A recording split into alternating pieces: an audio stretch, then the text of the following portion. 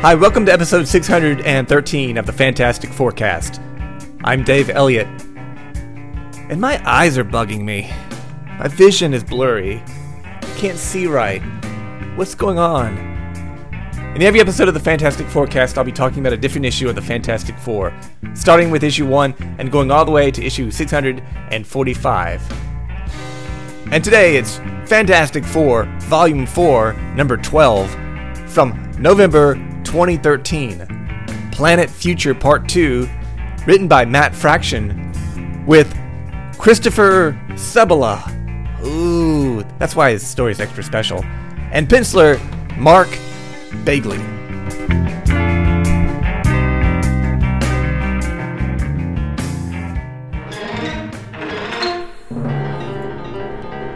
So back on the planet Cerritos, the Time Terrorists are in their ship with Ben, Sue, and Franklin, traveling to the distant future to find Reed, Johnny, and Valeria. Franklin is chatting with one woman about how badly she's been trying to send herself and her friends back in time because they love the past. But the FF do it so easily. Franklin mentions that he used to keep a secret universe in his closet. She asks, "What happened to that?" And Franklin just grins back at her. What does that mean? What happened to his universe? Did he kill his universe? Meanwhile, Ben is roughing up one of the terrorists, trying to get him to tell them where Reed and the others went. Ben lets him go, and he says he'll lead the way to find them.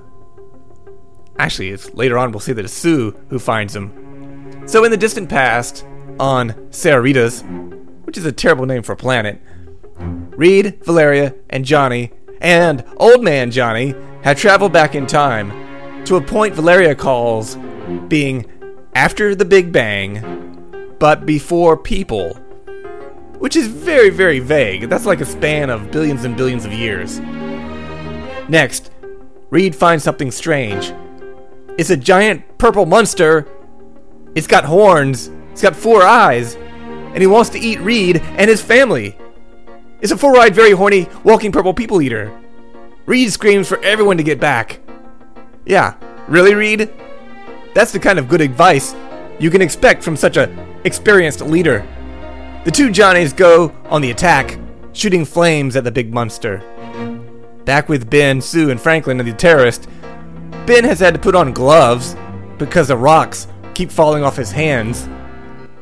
I don't think the Comics Code would have approved of us seeing Ben get his rocks off. Gross.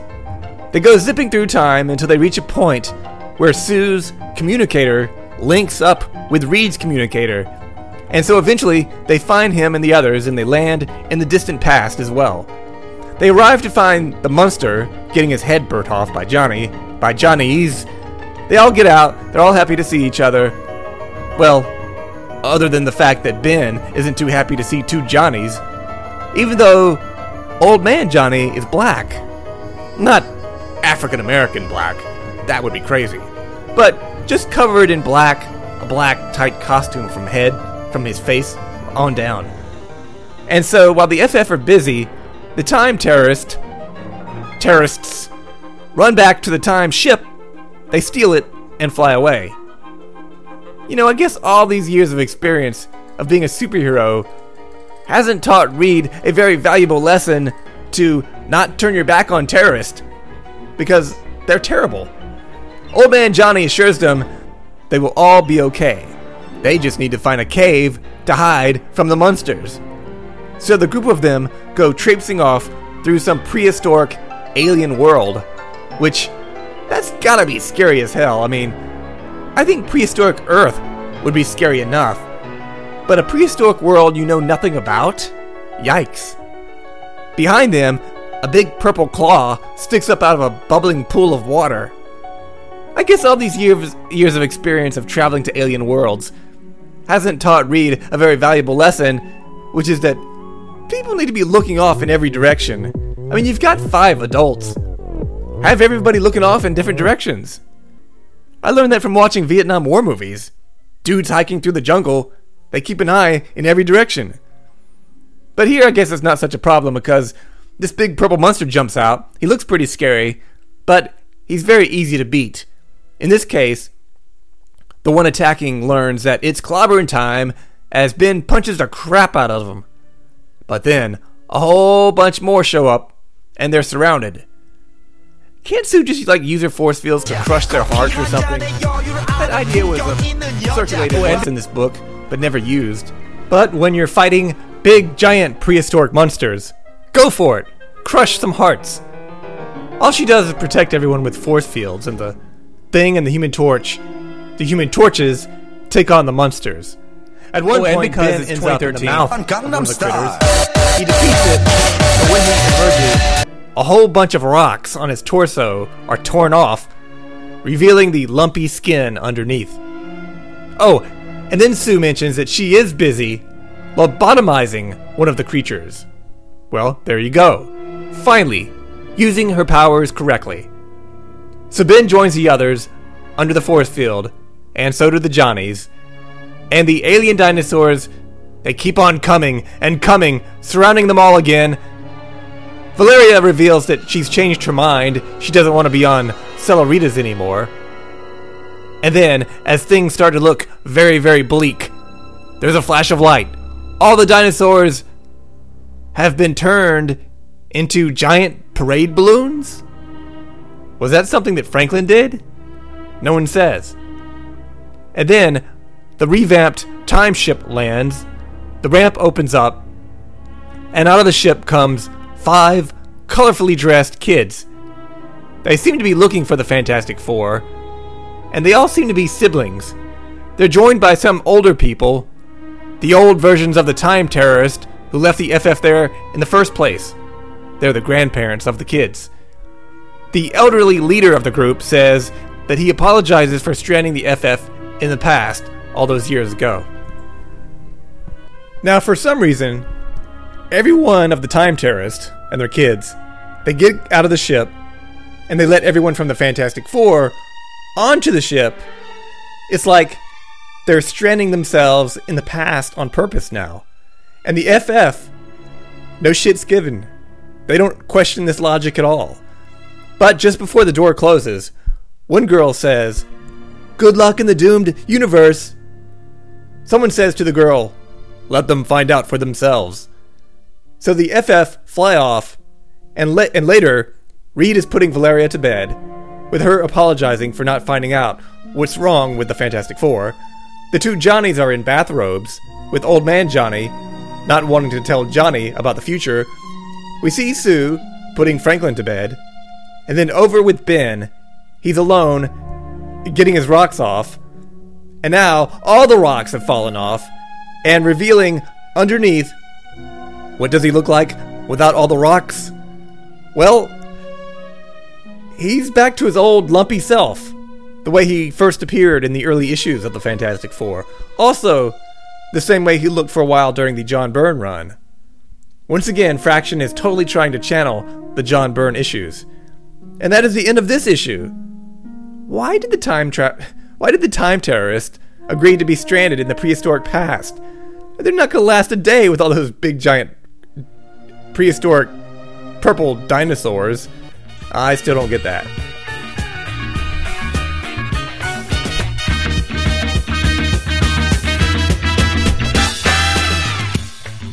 Hi, it's time for a quick look over at FF Volume 2, number 12. Mind Mischief. Story by Matt Fraction and Mike Allred and Lee Allred. Script by Lee Allred. Art by Mike Allred. Colors by Laura Allred. Wow, this issue is a trifecta of nepotism. The issue opens with Scott Lang Ant-Man having nightmares.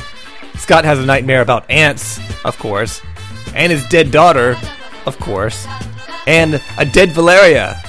Well, that's not really a nightmare, is it? He wakes up screaming. Fake Julius Caesar and Maximus the Mad are bonding over some cereal, with Caesar trying to manipulate Maximus into helping him conquer Dr. Doom. And back with Dr. Doom, Annihilus, the young Immortus, and his girlfriend, Ravonna. They're talking about some portals, which are being built by John Storm, who I assume is Old Man Johnny. Meanwhile, the kids are getting to know Adolf Impossible, who they find a bit boring. One of the Moloids hands Adolf a copy of Fantastic Four 176. A really horrible issue, by the way. An issue with the Impossible Man. Later, we see Maximus and Old Man Johnny. You know, I forgot he was in this series, too. That's too much Old Man Johnny. Doom calls up Alex Power and orders him to steal the plans for the portal and to kill Old Man Johnny. Alex's parents are being held hostage by Doom, so he doesn't really have much choice. Up on the roof, Scott and Darla are chatting, and they're getting closer and closer, and they almost kiss, but she accidentally spills coffee on him. Now, does Scott Lang want the real Johnny to come back, since he's about to get it on with his girlfriend Darla? Adolf comes away from reading FF-176 saying that his dad is not a supervillain. But then they give him a copy of the official handbook of the Marvel Universe, Deluxe Edition number 6, with a cover by John Byrne, and an entry on the Impossible Man, confirming that the Impossible Man is a supervillain, because heroes have primary colors, yellow, red, blue, and the supervillains all have non-primary colors, like purple and green.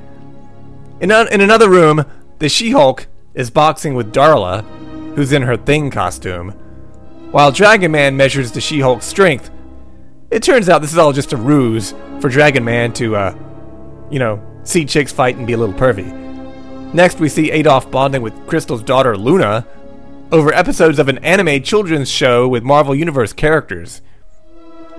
So that portal, which is being built by Old Man Johnny, is almost done. Doom and his gang are sweating over it, expecting the Fantastic Four to return any minute. But they turn on the portal, and instead of the Fantastic Four appearing, the Future Foundation gang disappears. And that is the end of the issue. And despite the guest writer and the trio of co-writers, it doesn't feel any different from the other issues of FF Volume 2, which is, of course, batshit crazy.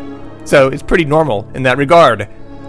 So that's all for now. If you have any questions about the Fantastic Four, about this podcast, or if you need relationship advice, or, love-making advice, you can email me at podcastff@gmail.com. Follow me on Twitter, Dave Elliott at podcastff, or you can download other episodes of iTunes and find them all at www.podcastff.podbean.com. So long, kids. This podcast is over. Oh, and because it's 2013, here you go. Oppan Gangnam Style. Sexy lady. Oppan Gangnam Style. Sexy lady. Oppan Gangnam Style.